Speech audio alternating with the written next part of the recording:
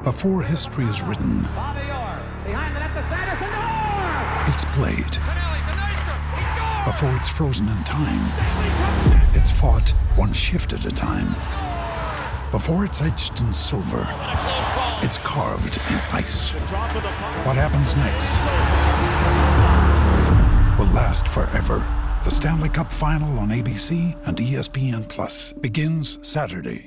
Another day is here, and you're ready for it. What to wear? Check. Breakfast, lunch, and dinner? Check. Planning for what's next and how to save for it? That's where Bank of America can help. For your financial to-dos, Bank of America has experts ready to help get you closer to your goals. Get started at one of our local financial centers or 24/7 in our mobile banking app. Find a location near you at bankofamerica.com/talktous. What would you like the power to do? Mobile banking requires downloading the app and is only available for select devices. Message and data rates may apply. Bank of America N.A., member FDIC. Running the option on first down. Hagan has it. He has room. He's got one man to beat. Now he pitches to Flanagan, and he may take it all the way. Flanagan's in for the touchdown. McKinley Wright from the logo. Oh, got it! Oh, McKinley Wright. Breaks a tackle. Touchdown. Touchdown. That's 5 for Chris Brown. The defense of Tomlinson. Colorado is going to the NCAA tournament. Stewart with time. Lets it go. He's got 3 people down there. The ball's up in the air. Caught. Touchdown. Caught by Westbrook for a touchdown. I think they like my Colorado swag. Cause when I'm in that play, I don't really know just how to act. And when I'm in it go, you know I'm acting bad. Holly get a bus with my Colorado swag. Welcome into the DMVR Buffs podcast presented by the Colorado XOs. I'm Henry Chisholm, and as we will do every Tuesday, we're having Matt McChesney on the show. Yo. What's up, Matt? Here's a question. So you just said you're headed to Popeyes after this, pick up a chicken sandwich. Oh, you're damn straight. You said it's because it's close. It's right down Makes right sense. there, man. What is the best chicken sandwich, though? Is it The Popeyes? best Yeah. chicken sandwich. Are we talking fast food chicken sandwiches? I think it has to be fast food, yeah. Best fast food chicken sandwich is probably the Popeye sandwich I think that so, I've too. had. I mean, Chick-fil-A is overrated as hell, bro. I agree. I like the chicken minis just because the bread, nom nom nom. But the mac and cheese is good, but it's not as good as my mama's mac and cheese. So the box mac and cheese, I think you can make better than that mac and cheese too. I just feel like Chick-fil-A's smug because they're not open on Sundays and overrated. So that Popeye's chicken sandwich, dog. Yeah.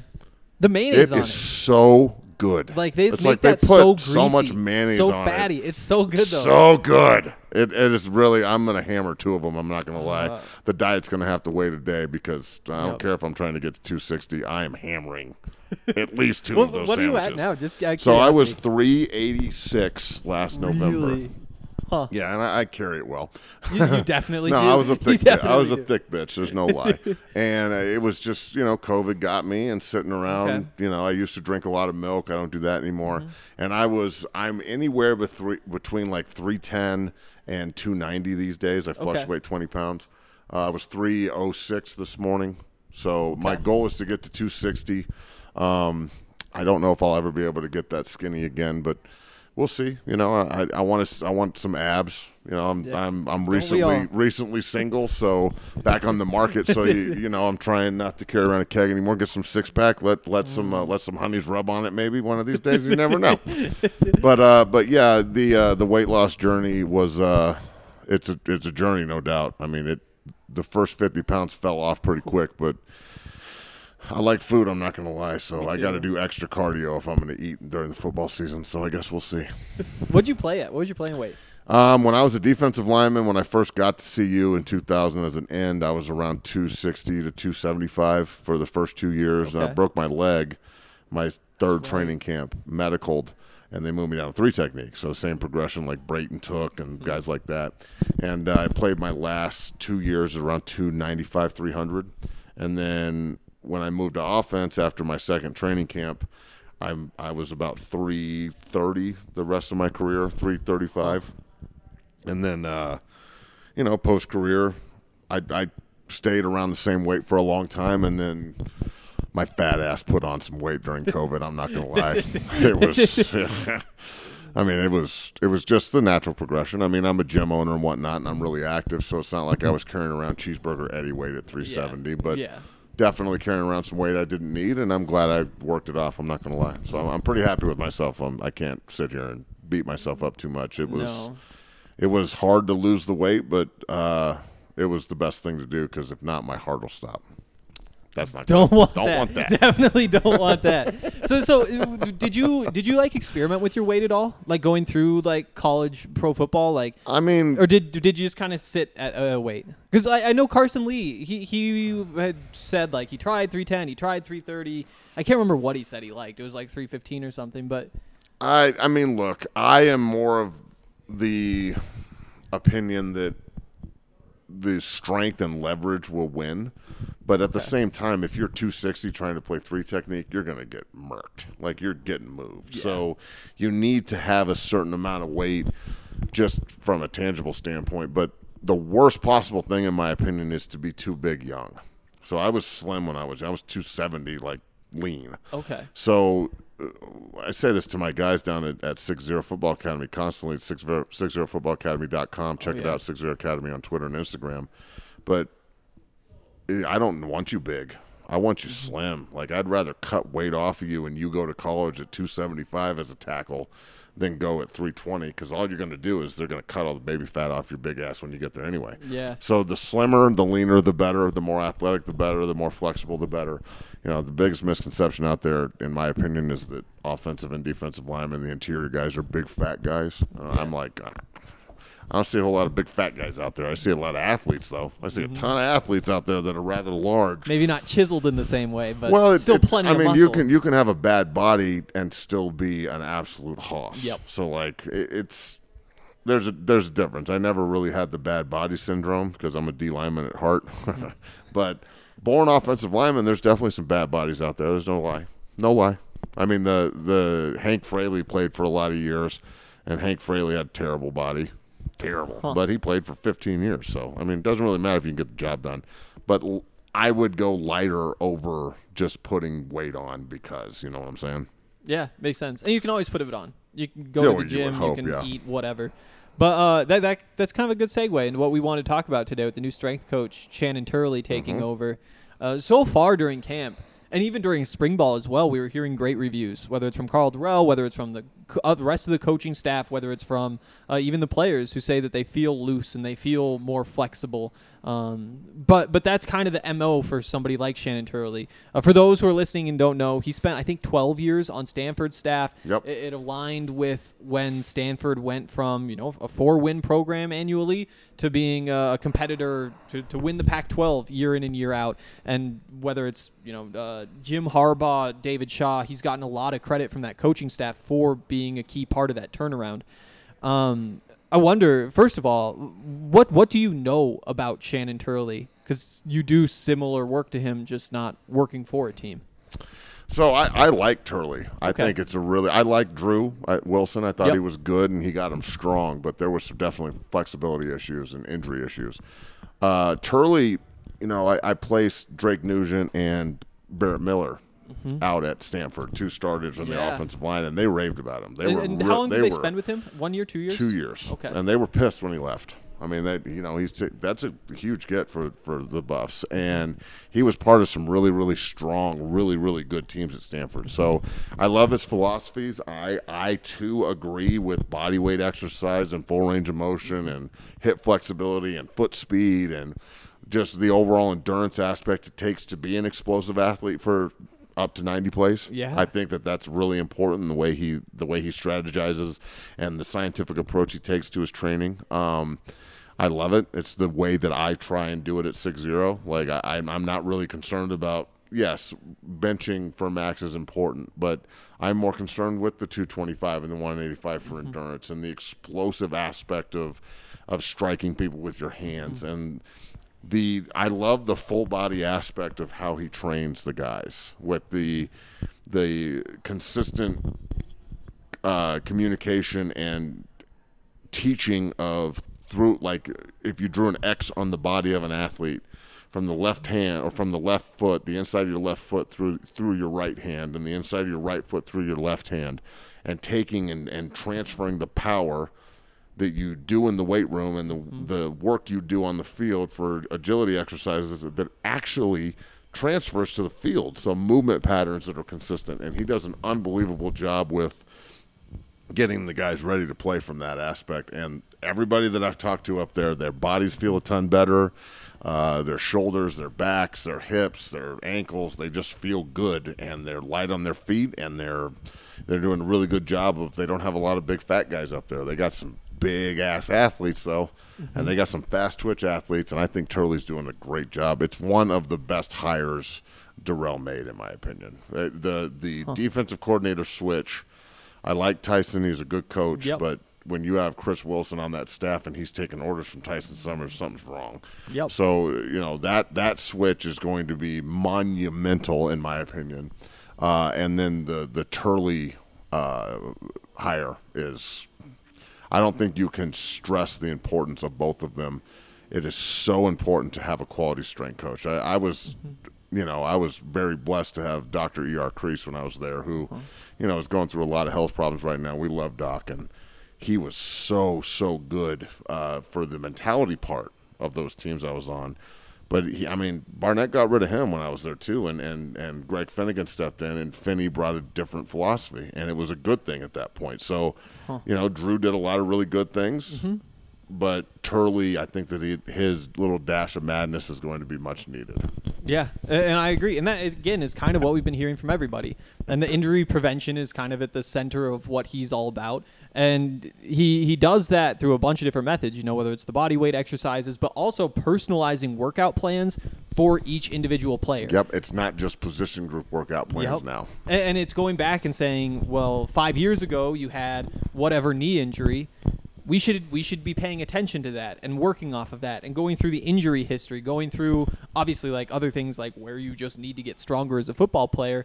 But he does seem to have a very thorough approach to this whole process. And I guess my next question is, how long does it take for the effects of hiring Shannon Turley to kick in? You know, he's only been working with these guys 6-7 months now. It's already kicked in. You think so? 100%. And it's 100%. Going to be even more of an effect a year from now, 2 years from now? It's only going to quantify even more the longer he's there. Okay. So I think that there is no limit to how good the players and the athletes can be as long as there's buy-in. They have to buy into what he's selling, and I feel like they have because they see it working. So there's no discourse or dissent because everyone's like, well, hell, we see this working. He's got my best interests in mind from the way, like, Rice should be trained and developed and the way Jake Wiley should be trained and developed are totally different. You know, way Lang needs to be developed and taught, and the way Landman needs to be developed and taught, and the way that Gonzalez needs to be developed and taught is totally different. So just having, you know, a vanilla lifting schedule is, it's a lift, but we're not at 24-hour fitness. So I love it because it's very similar to the way I do things. It's very specific. It's every single kid has a different need, and every single player has a different developmental need, right? So I say constantly, let's not put a Band-Aid on a bullet hole. Like, if there's a problem, if we have terrible core strength, if our hip flexibility is compromised, if we can't move our feet because we're too tight, if whatever it is, your diet, your supplementation, your sleep habits, whatever, let's not just be like, oh, well, you know, that's something that we have to deal with. No, Turley is about fixing issues. So that's the same mindset, and I personally think that there may be some growing pains early with the individual players, like freshmen that go in that don't have the structure of a 6-0 wherever they come from. It'll take some time to acclimate to a scientific approach that is also very grunt. Like, it's a grunt scientific approach, which I dig. But the guys who are coming from an IMG academy or coming from a 6-0 academy, even if they're high school kids, Travis Gray is going to be extremely acclimated to what Coach Turley wants in the weight room because he's coming from 6-0.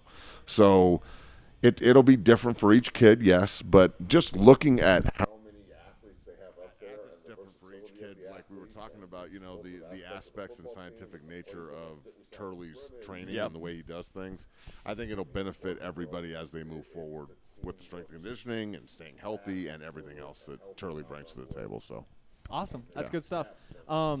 Before we get this first break, though, I had a chance to talk with Brian Howell at Pac-12 Media Day, the Boulder Daily Camera, about the Buffs and the history. And, we're excited about this upcoming season. But he said that he wasn't necessarily all that excited about some of those seasons 7-8 years ago, and that you could kind of feel that things were going to go wrong just because, going to a back-to-back bowl games would be such a change in terms of the success that these programs had over the last decade and a half.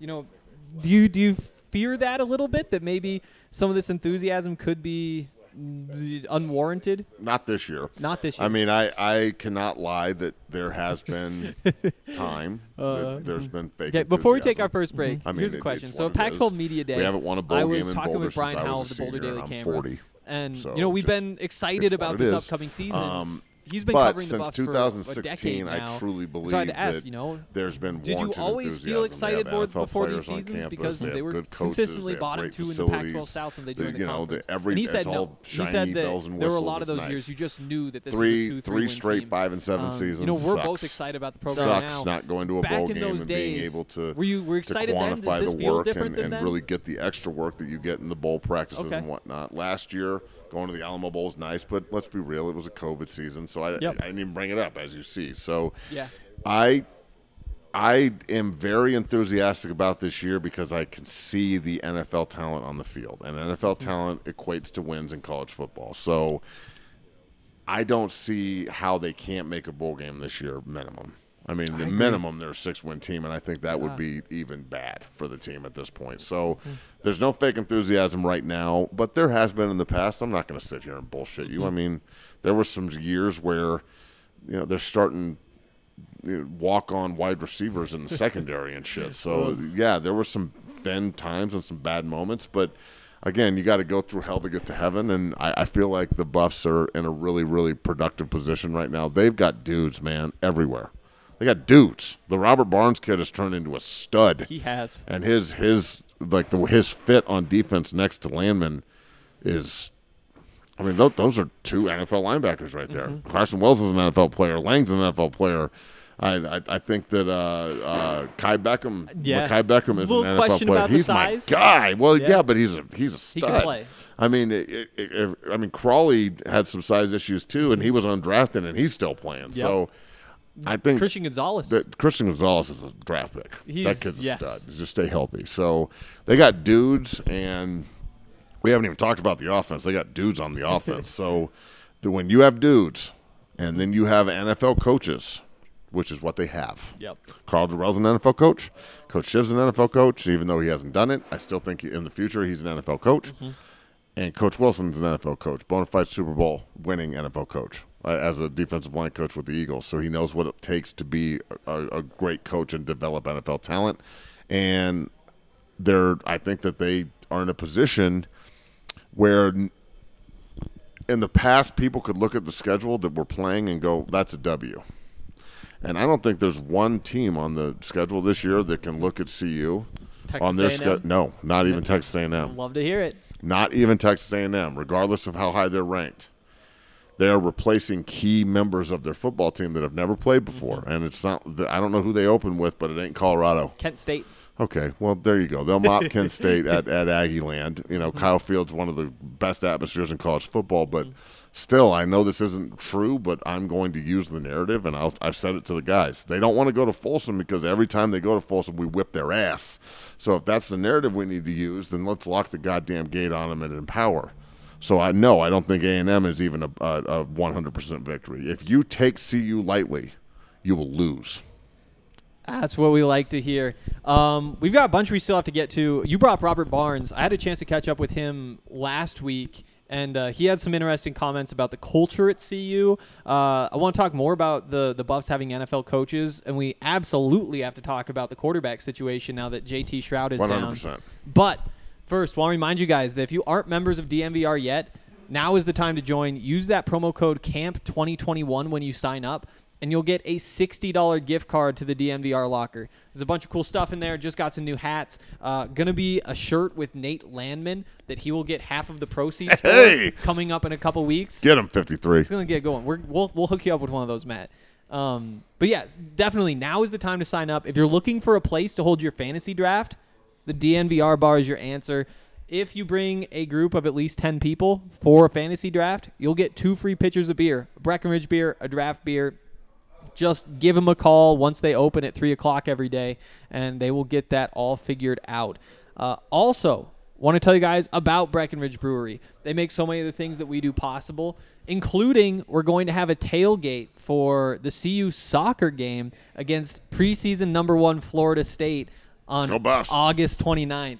They gave us a bunch of beer, so if you guys want to check out some of their beers, you can find them just about wherever, whether it's gas station, liquor store, at the DNVR bar, or for free in the parking lot before the Buffs take on Florida State in what should be, it's hopefully going to be a really fun match. Hopefully see all of you out there.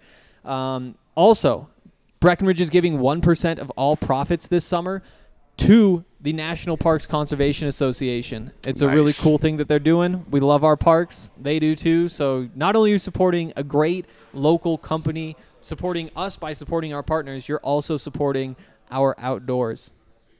And finally, I want to talk about Solace Meds. They're a fairly new partner of ours. They've got 4 convenient Colorado locations. There's one in Fort Collins, one in Wheat Ridge, one off of Broadway, and one that is just blocks away from where we are sitting right now on East Colfax. They have a bunch of really cool deals just for the month of August, so make sure you get in there to check these out. Dixie Elixirs, you can get 2 for $30. Spectra's 20% off. Ripple's 25% off. Silver Shelf Flower is 15% off. Connoisseur Shelf Concentrates is 15% off. So many great things. Plus, if you use the code DNVR20, you can get 20% off every single time on top of these great deals that they're already offering. So make sure you take advantage of that. And if you head into any location, you can get a free Solace Bar or King Cone when you mention that code. Again, new partner of ours, want to show them the love, and they're trying to help us out too by giving you 20% off of all those already great deals. Just go to solacemeds.com. That's SOLACE meds.com. Use the code DNVR20 at checkout, and you'll get 20% off on top of all these other deals. Okay. Let's get into these quarterbacks. So the big news, and Carl hasn't given us like the specific injury. He hasn't said like it is a torn ACL, but he did say yesterday it is a serious injury. He will need surgery. Done. He is absolutely done. They won't say it, but he is done. And that leaves the Buffs in kind of a tough situation. You know, I think Brendan Lewis had a really good chance of winning the job before. He's now your starter. Your backups, though, 2 true freshmen as second and third strings, and technically Brendan Lewis is a true freshman as well, even though he played last year. First of all, how concerning is that for you that Colorado only has these 3 freshmen playing quarterback? I'm not concerned at all. No? No. Because JT was going to be the backup anyway. Yep.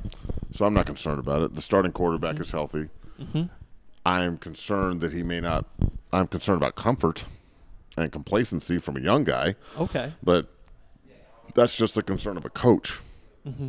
If you trust your player, then that goes away quick. So the minute I see him have success and handle it like a veteran, it won't be an issue anymore. I just hit my funny bone, and that shit's not funny. I'm trying so hard not to let it affect me. And you heard it. You heard it, and it really sucked. It hurt. But I'm with it. I'm going to pull through just like I'm sitting here. Look, the ambulance is coming to get me right now. Yeah. Here comes the meat wagon from McChesney. But I will say that I think that Lewis is mature for his age, mm-hmm. and he understands the even more importance of him playing well now because you can't go to a vet. But again, there's a reason JT transferred from Tennessee, and they don't really have good quarterback play, and he still left. So I'm not saying he's not a good player. I'm just saying there's a reason. There's always a reason why quarterbacks move on. There's only one spot for him. You know, you got a guy like Matt Lynch on the roster. Matt's Dungeon family. I've been working with Matt since he was at Legacy back in the day. He went to UCLA as a bona fide big-time quarterback prospect.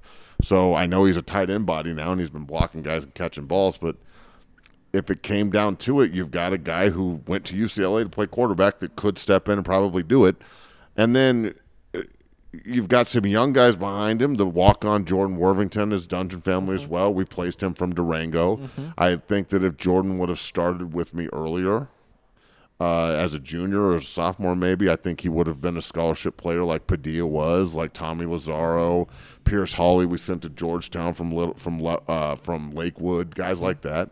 So I think that he could have been in that position to be a full scholarship player. So the fact that he's a walk-on should not deter people. Again, no one gives a shit how you get in the room. Can you play or not? So I'd be eager to see how he does if he was put on the field, but I doubt you'll see Jordan this year. I mean, he early enrolled. He's been there for a calendar year or going on a calendar year after the football season, and he'll continue to develop. Klatt was a walk-on. You've got a lot of guys in history who have done really well with that position. So I think Jordan will be that guy eventually, maybe. McCown comes in next year, the lefty. That's exciting. He's the son of Josh McCown, so he's got that lineage and the smarts and whatnot. And I know they're super excited about that. There's not a whole lot of really good left-handed quarterbacks. I can't wait to watch a lefty spin it. I know. It's ugly throwing motion, but one of my favorite quarterbacks of all time, Steve Young, is a lefty, and he made it work. He was the most efficient passer in NFL history for a lot of years. So I've heard receivers say, like, catching a ball, it's spinning. Different. It is different? It's way different. The ball comes out of his hand differently. Yeah. So, and remember, the majority of protections are set up for right-handed quarterbacks. Every quarterback in the NFL is right-handed. There are no left-handed quarterbacks in the National Football League. After Kellen Moore retired from Dallas, he was the last left-hander. So there's no starters, there's no backups in the league that are left-handed. Not that there can't be, there isn't any. Michael Vick was left-handed, remember. Young was left-handed. Michael Vick threw the tightest spiral I've ever seen in my entire life. So that ball Tebow? Come on, dog. Why would you say that and ruin the mojo? Yeah. Look, Tebow retired or got cut today, so I'm not going to knock on the guy, but he's not a tight end to say the least. No. But then again, I've also seen tight ends that can't block that play tight end. So I'm not going to sit here and criticize Tebow for trying. There's tight ends out there that are criticizing Tebow, and you play tight end and you still can't block. So let's be real, Darren Waller. Look, man, I think the quarterback situation that CU finds themselves in is bad, but also really good because you know who your starter is. Your starter didn't go down, knock on wood. So now Lewis can focus on, instead of trying to win a job, he can focus on keeping it and maximizing it and playing his balls off and winning football games now. So the conversation about the starter in Denver and Boulder is over, in my opinion. So Brandon Lewis now needs to focus on improving every week. And when A&M walks in, I'm not discrediting UNC, but they are going to mop the shit out of the Grizzlies on Friday night, September 3rd, and I will be there.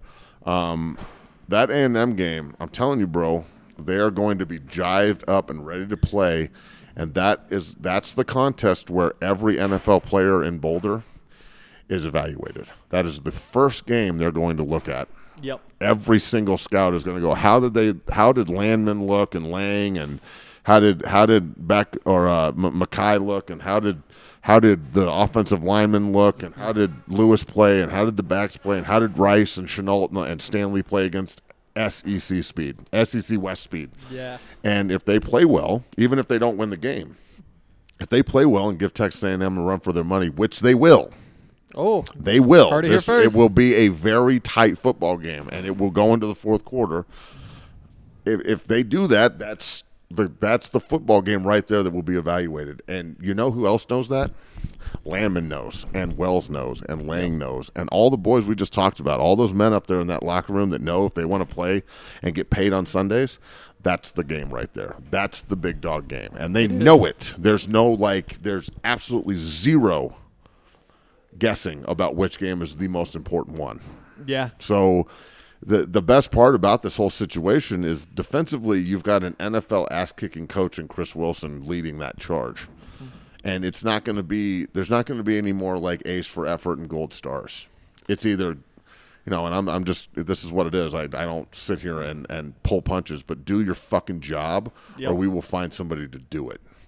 chase the ball full speed or we'll find somebody else to play. Everyone's replaceable. We have to work hand in hand.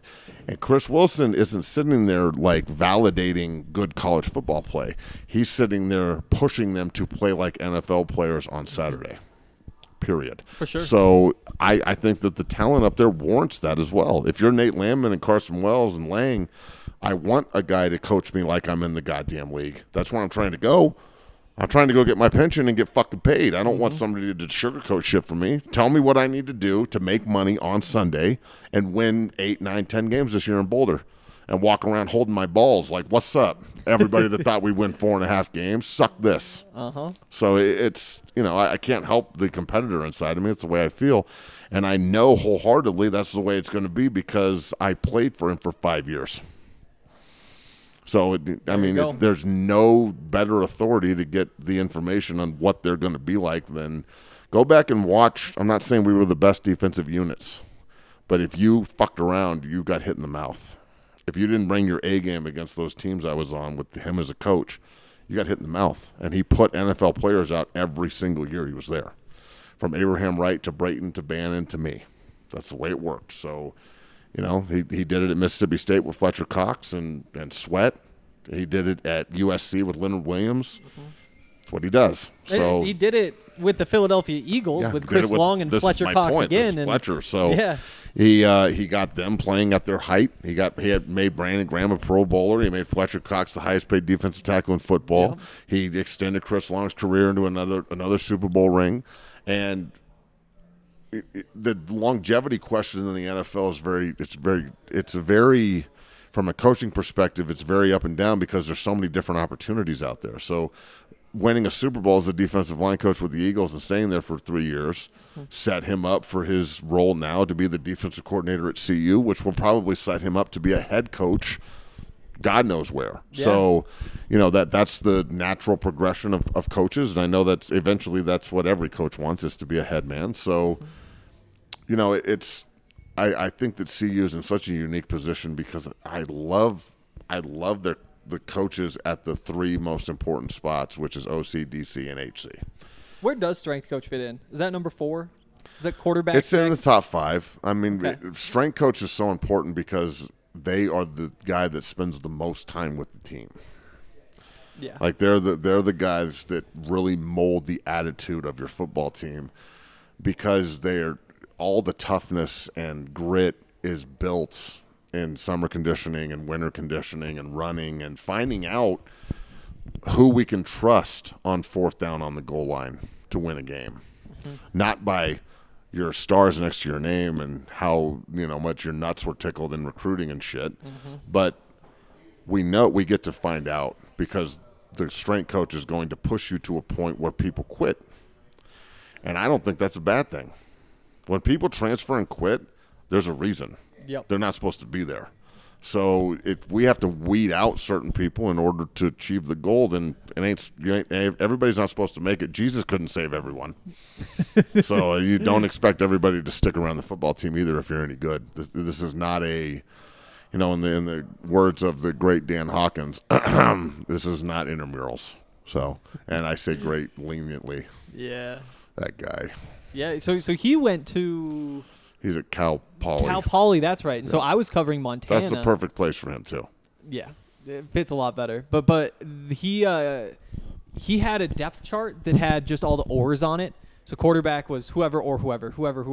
And I asked him about it because I was like, you can't just be doing this and expecting us to not say anything. It's the dumbest shit I've ever heard. He got so mad at me. Of course he did. got so mad at me. And it's like, yeah. Because he knows it's stupid. Exactly, because it is. But he's trying to validate something that's ridiculous, and it's your job to call his ass on it. Exactly. And so that's my one Dan Hawkins experience. Well, look, bro, the more that as a guy who has a quick temper, and I've had to learn how to deal with it my whole life, and it was awesome when I was playing football, but it's not great in the real world at times. I put my foot in my mouth more than once a week at least. When you find yourself, and this is something I've had to learn throughout being a business owner at 6-0 and so much other shit, if you're reacting to something negatively with vigor and fire, you're probably not very confident in it. So that would be my reaction with Dan Hawkins is, bro, like, You don't have to yell just because your dumbass decided to say or. Mike or Phil. Be like, well, there's only one dude, so it's not two guards. There's only one quarterback. So what the fuck are you talking about, Dan? One's going to go out there. But, yeah, going back to the quarterbacks, though, I mean, I had a chance to catch up with Matt Lynch today, and he said he hasn't talked with the staff about playing quarterback, anything like that. Nobody's come to him. But he did say, I'm here to do what they need me to do and to help win games. And if that's what it comes to, that's what it comes to. They said that the transition back to quarterback, he doesn't think it'd be too tough. He said, he'd be a little rusty. I think the quote was, once a quarterback, always a quarterback. So there's a little update there. Here's a question for you, though. Brendan Lewis, running quarterback. Now that the backup situation is not what the Buffs had hoped it would be, does that change how you use him? No. Not at all. Absolutely not. Let this young stud go, bro. Take the reins off of him and roll. Because I'm telling you, the slower we play and the more we overthink this shit, the more apt he is to get hurt. The minute that they plan for him not to get hurt, you're messing with mojo at that point. I'm not going to make a plan to fail. I'm not going to make a plan to what happens if Brandon gets hurt. Shit, bro. We got other people on the roster they're going to have to play then. That's what's going to happen. And the expectation's not going to drop. Just if Brandon, God forbid, if 12 goes down, and I don't even like talking about it, Henry, because you're talking something into existence almost. But if that were to happen, you don't just throw in the tent. It's not, oh well, fuck it, our quarterback went down. And all I can do is play off of experience, but I'm going to use 2001 because when I was there and I was a starting defensive end on a team that the year before we went 3-8, and we lost 28-24 to CSU and 17-14 to SC and 17-14 to Washington, and you lose 38-36 in Nebraska, and you lose to Kansas by one score on the road, and everything's a heartbreak. You lose to Texas by one score. You have really good talent, but there's something missing. And what really sparked the 2001 team was Craig Oaks getting hurt and everybody overreacting to the injury, and Bobby Pesavento walking into the huddle and leading us to a Big 12 title. So sometimes the next guy is the guy, because Craig Oaks wasn't the guy. Craig Oaks was only the guy if everything works out for Craig. But Bobby's actually a fucking leader, a bona fide leader of men. So when he walked in the huddle, he wasn't the main guy, right? But when he walked in, he knew he was the guy. So that's what I'm saying is just because you have a starter who's very talented and tangibly has what you're looking for, because Oaks was one of the most talented players I've ever seen. He was in my recruiting class. He went to Fairview, great player. Recruited by all over the country. And when he got to CU, he took it by storm. People were very excited about him.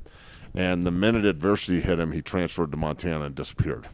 He sure did. So I'm just saying that circumstance, when he called me up at part of his recruiting class and invited me over, and me and Tufts and Wilder and Clyde Sorrell and Marcus Harris and the guys in my class, and we were sitting there, and I was anticipating him saying I really need the support right now when I come back from injury. In the middle of running a ranked team, and he's the starting quarterback, if he would have stayed in 02 and he would have been the quarterback in 02, we would have won the Big 12 again because Robert Hodge was our quarterback. We couldn't throw the ball down the field.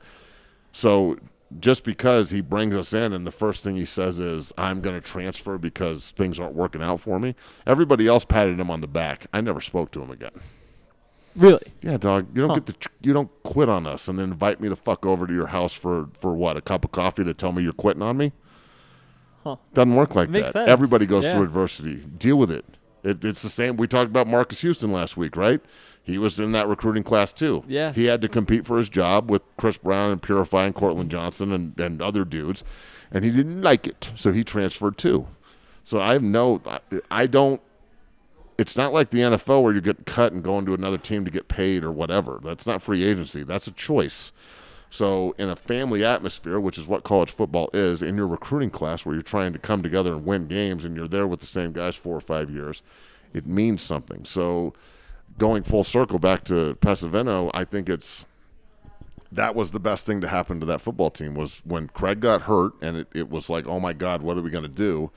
Well, just put 4 in, and 4 run it, and we'll win a title. So, yes, Brandon Lewis is the man, and God forbid he gets hurt. But if something were to happen, talented teams find a way to win, bro. There's no excuse why we can't go out and win, even with multiple injuries. God forbid somebody else gets hurt. Remember Ja'Shawn Sykes, who is one of the best linebackers I've ever played with or seen play. His sophomore year at CU is maybe the best season I've ever seen from a linebacker that didn't win the Buckus. And if he would have been a senior when he was a sophomore, he would have won the Buckus. Ja'Shawn broke his neck against Kansas in 2001. And our middle linebacker evaporated, an NFL-caliber middle linebacker who had to go undrafted because he was hurt, and they were worried about his neck. Ended up playing a lot of years in the NFL, and now he's the player director at Nevada and works for Jay Norvell there. And Ja'Shawn's a great man, but losing him was like we're losing our starting quarterback and our middle linebacker. The season's over. But then they just insert Aaron Killian and Joey Johnson and people that you didn't think could play the position or maybe not play it to the same level as 7, and all of a sudden they're making just as many plays. I mean, Joey Johnson the next week against Kansas State had 12 tackles and was like the mainstay on defense. And the Big 12 title game, he had a pick and like 10 tackles, and he's all over the damn field. So in college football, there's so many unknowns and so much speculation. So we can speculate that he'll stay healthy and be a great player, but Jordan Worthington might be a 5,000-yard passer for all we know. Who's the other kid? The Drew number Carter? 2, Drew Carter. He could be an absolute stud for all we know. So, I heard something, and I'll ask you this question, Henry: is the J.J. Hammond kid that played at Creek, the basketball Simpson. player? Yeah, right. Yeah. J.J. Simpson? KJ Simpson. KJ Simpson, whatever his name is. He played at Creek. He was a quarterback for Dave Logan. And he's playing. No, that was Julian Hammond. Julian Hammond. You've mixed two together. Right, That's what it was. my bad. So Julian Hammond's up at CU playing basketball, right? Well, he played quarterback at Creek for Dave Logan and won a state title. So is that guy getting a phone call and a knock on the door? Been saying, that is a good question. He is a super athlete, dog. You could line up quarterback power and run it with Julian Hammond all day. Huh. So I'm just saying, these are the kind of things that when something happens and somebody gets hurt, it opens up opportunity for the next guy. And it's not like the NFL where, God forbid, your starting quarterback goes down and you're screwed. I mean, 99.9% of NFL teams, when the quarterback goes down, the season is over. Mm-hmm. That's just not the way it is in college. That's true. It's interesting to think about. Let's jump back to something you said early on when we were talking about the quarterbacks. You said that one of the things that worried you about Brandon Lewis is that he could get complacent as like a younger player getting that job. And it's kind of a shot in the dark, but is that what you think happened with Steven Montez? No, I think Steve played at the right time. I think Steve played when he was ready to play. Look, do I think that maybe he should have played instead of Cepho that year and kept the starting job? Yeah. Huh. Yeah, I think that he's a better player than Cepho, but Cepho's a better leader at that time, and he's the right mix for that team. So Steven stepped in and did his job. But was the offense more dynamic? Does CU beat Oregon in Eugene with Cepho playing? No. Yeah. Montez was the right dash of throw the ball all over the yard and drop dimes to your NFL receivers all day. Yeah. So I think that Montez, I liked Steve as a quarterback. Again, he was part of that 5-7 like can't get over the hump part of the team. He was. He was on 2 teams that were ranked back-to-back years and then didn't make bowl games. So that's a deeper, more inherent issue in my opinion.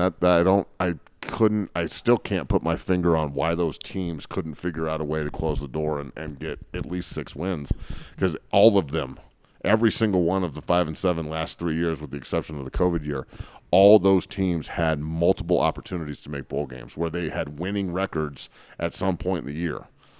So I don't know, it's a very unique perspective and problem. Huh. I don't know if it's a problem necessarily. I don't know. It's weird. Before we get out of here, quarterback is such a unique position where sometimes the bigger, strongest, fastest guy isn't the best player. So it is, yeah. It's different. It's a different thinking than man. anything else. It's a 100% all thinking man's game first. So you've got it on the offensive line. You've got to be big and fit all these tangible things before you can be smart. At quarterback, you got to be smart first, and then everything else will fall into place. And you got to be a leader because people have to buy in. So yeah, which I think they have. Before we get out of here, you brought up Robert Barnes. I talked to him last Friday. One of the things that he had to say is that he thinks that he can change a little bit of the culture because he thinks that coming from somewhere like Oklahoma where you've had success and he's seen what that looks like and bringing in other guys, whether it's Max Ray from Ohio State or Jack Lamb from Notre Dame, Robert seemed to think that he was able to show a lot of these defensive players in particular just kind of the effort that it takes to be that sort of program. Do you think that there's something to that, or do you think that that culture thing can be a little bit overstated? No, I think culture is probably the most important thing. Mm-hmm. And he's coming from Oklahoma where they just stack titles. Yep. That's what they do. And I'm not going to sit here and act like they haven't been doing it forever. Oklahoma stacked titles in the 70s and in the 80s. And in the 90s, they were a little down because of, sanctions and stuff. But they were the best team in the Big 12 when I was there. They've been the best team in the Big 12 throughout history. So he's coming from a culture that is used to dominating and winning. And it's what is he going to say? The culture here sucks? He just got here. He kind of said it sucks before. I mean, it did. Yeah. It does. I mean, if your culture is losing and we haven't won a bowl game since, i.e. me, was there in 2004 holding and I was, look, in 2004 we went 8-5 and lost in the Big 12 title game. And I was so angry at the end of the year that we didn't have 10 wins, I didn't know what to do with myself. But most CU fans would be happier than a pig in shit if they won 8 games. Absolutely. Including me. I would be super pumped. That'd be a fun season. Our culture at that point was win 10, play for the Big 12 title, not get your ass beat on national TV. And Oklahoma absolutely annihilated us my senior year in the Big 12 title game. So we won a bowl game. That was great. I'm proud of it. At the time, though, I was really disappointed the season was over, obviously, because I loved playing there, but I was disappointed. Like I remember sitting in the bar with Sam after the season was over. We're getting ready to go train for the combine and stuff, and like, man, we let the A&M game and the Missouri game slip. We should have been a 10-win team. Like with the only 3 games I really felt like we lost were Oklahoma State, Texas, and Oklahoma. But when your culture and when the standard is at such a high level that you are angry about an 8-5 season where you win your division and a bowl game, that's the point. Is most places and people would be satisfied with that. We weren't. So yeah, he's right. The culture here has been dog shit. And the other person that will say that? Carl Durrell. Yeah. Every time I've sat down with that man. So for example, in March, I went up there during the pandemic. So it's hard to get in up there.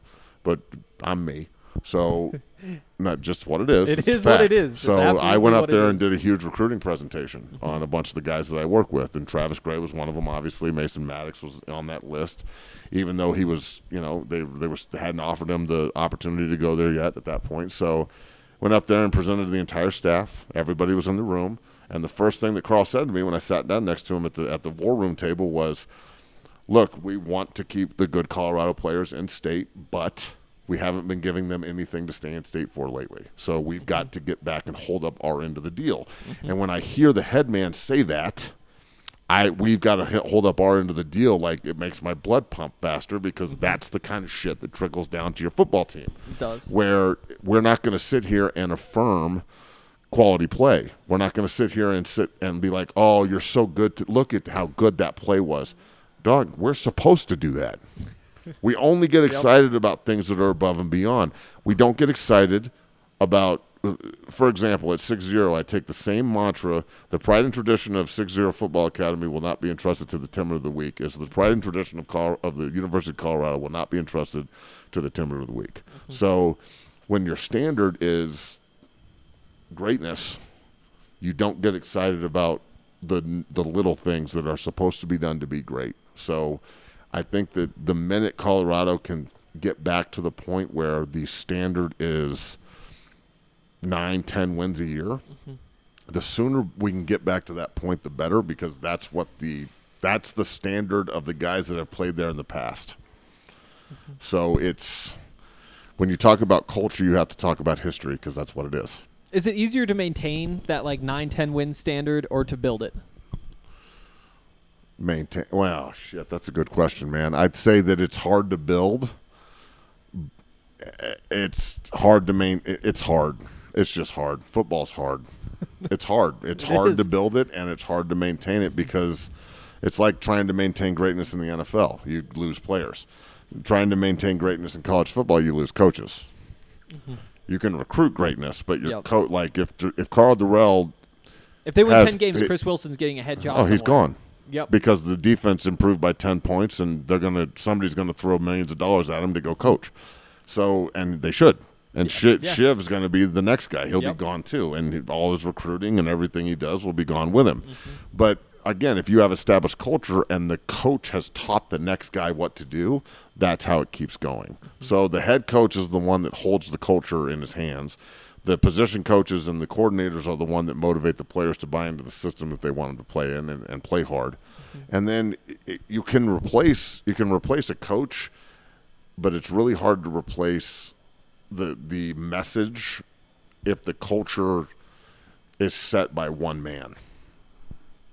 Then that message and culture can walk out the door. But when the culture is adopted and set by everyone, from the last walk-on the roster to the best player on the field to the head coach, then it's the standard. It's not just something we're talking about. We don't have to keep resetting the standards each year. All we have to do is just reload. I like it. And I think they can get there again. I really do. I do too. And again, maybe people have bought in before and it didn't work out, but to me it looks like Carl Durrell can put the pieces in place. I think that's where we can cut off for this week, though. Let's do it. We'll do it again next Tuesday. Love it. I'll be here. I'm excited. Go Buffs.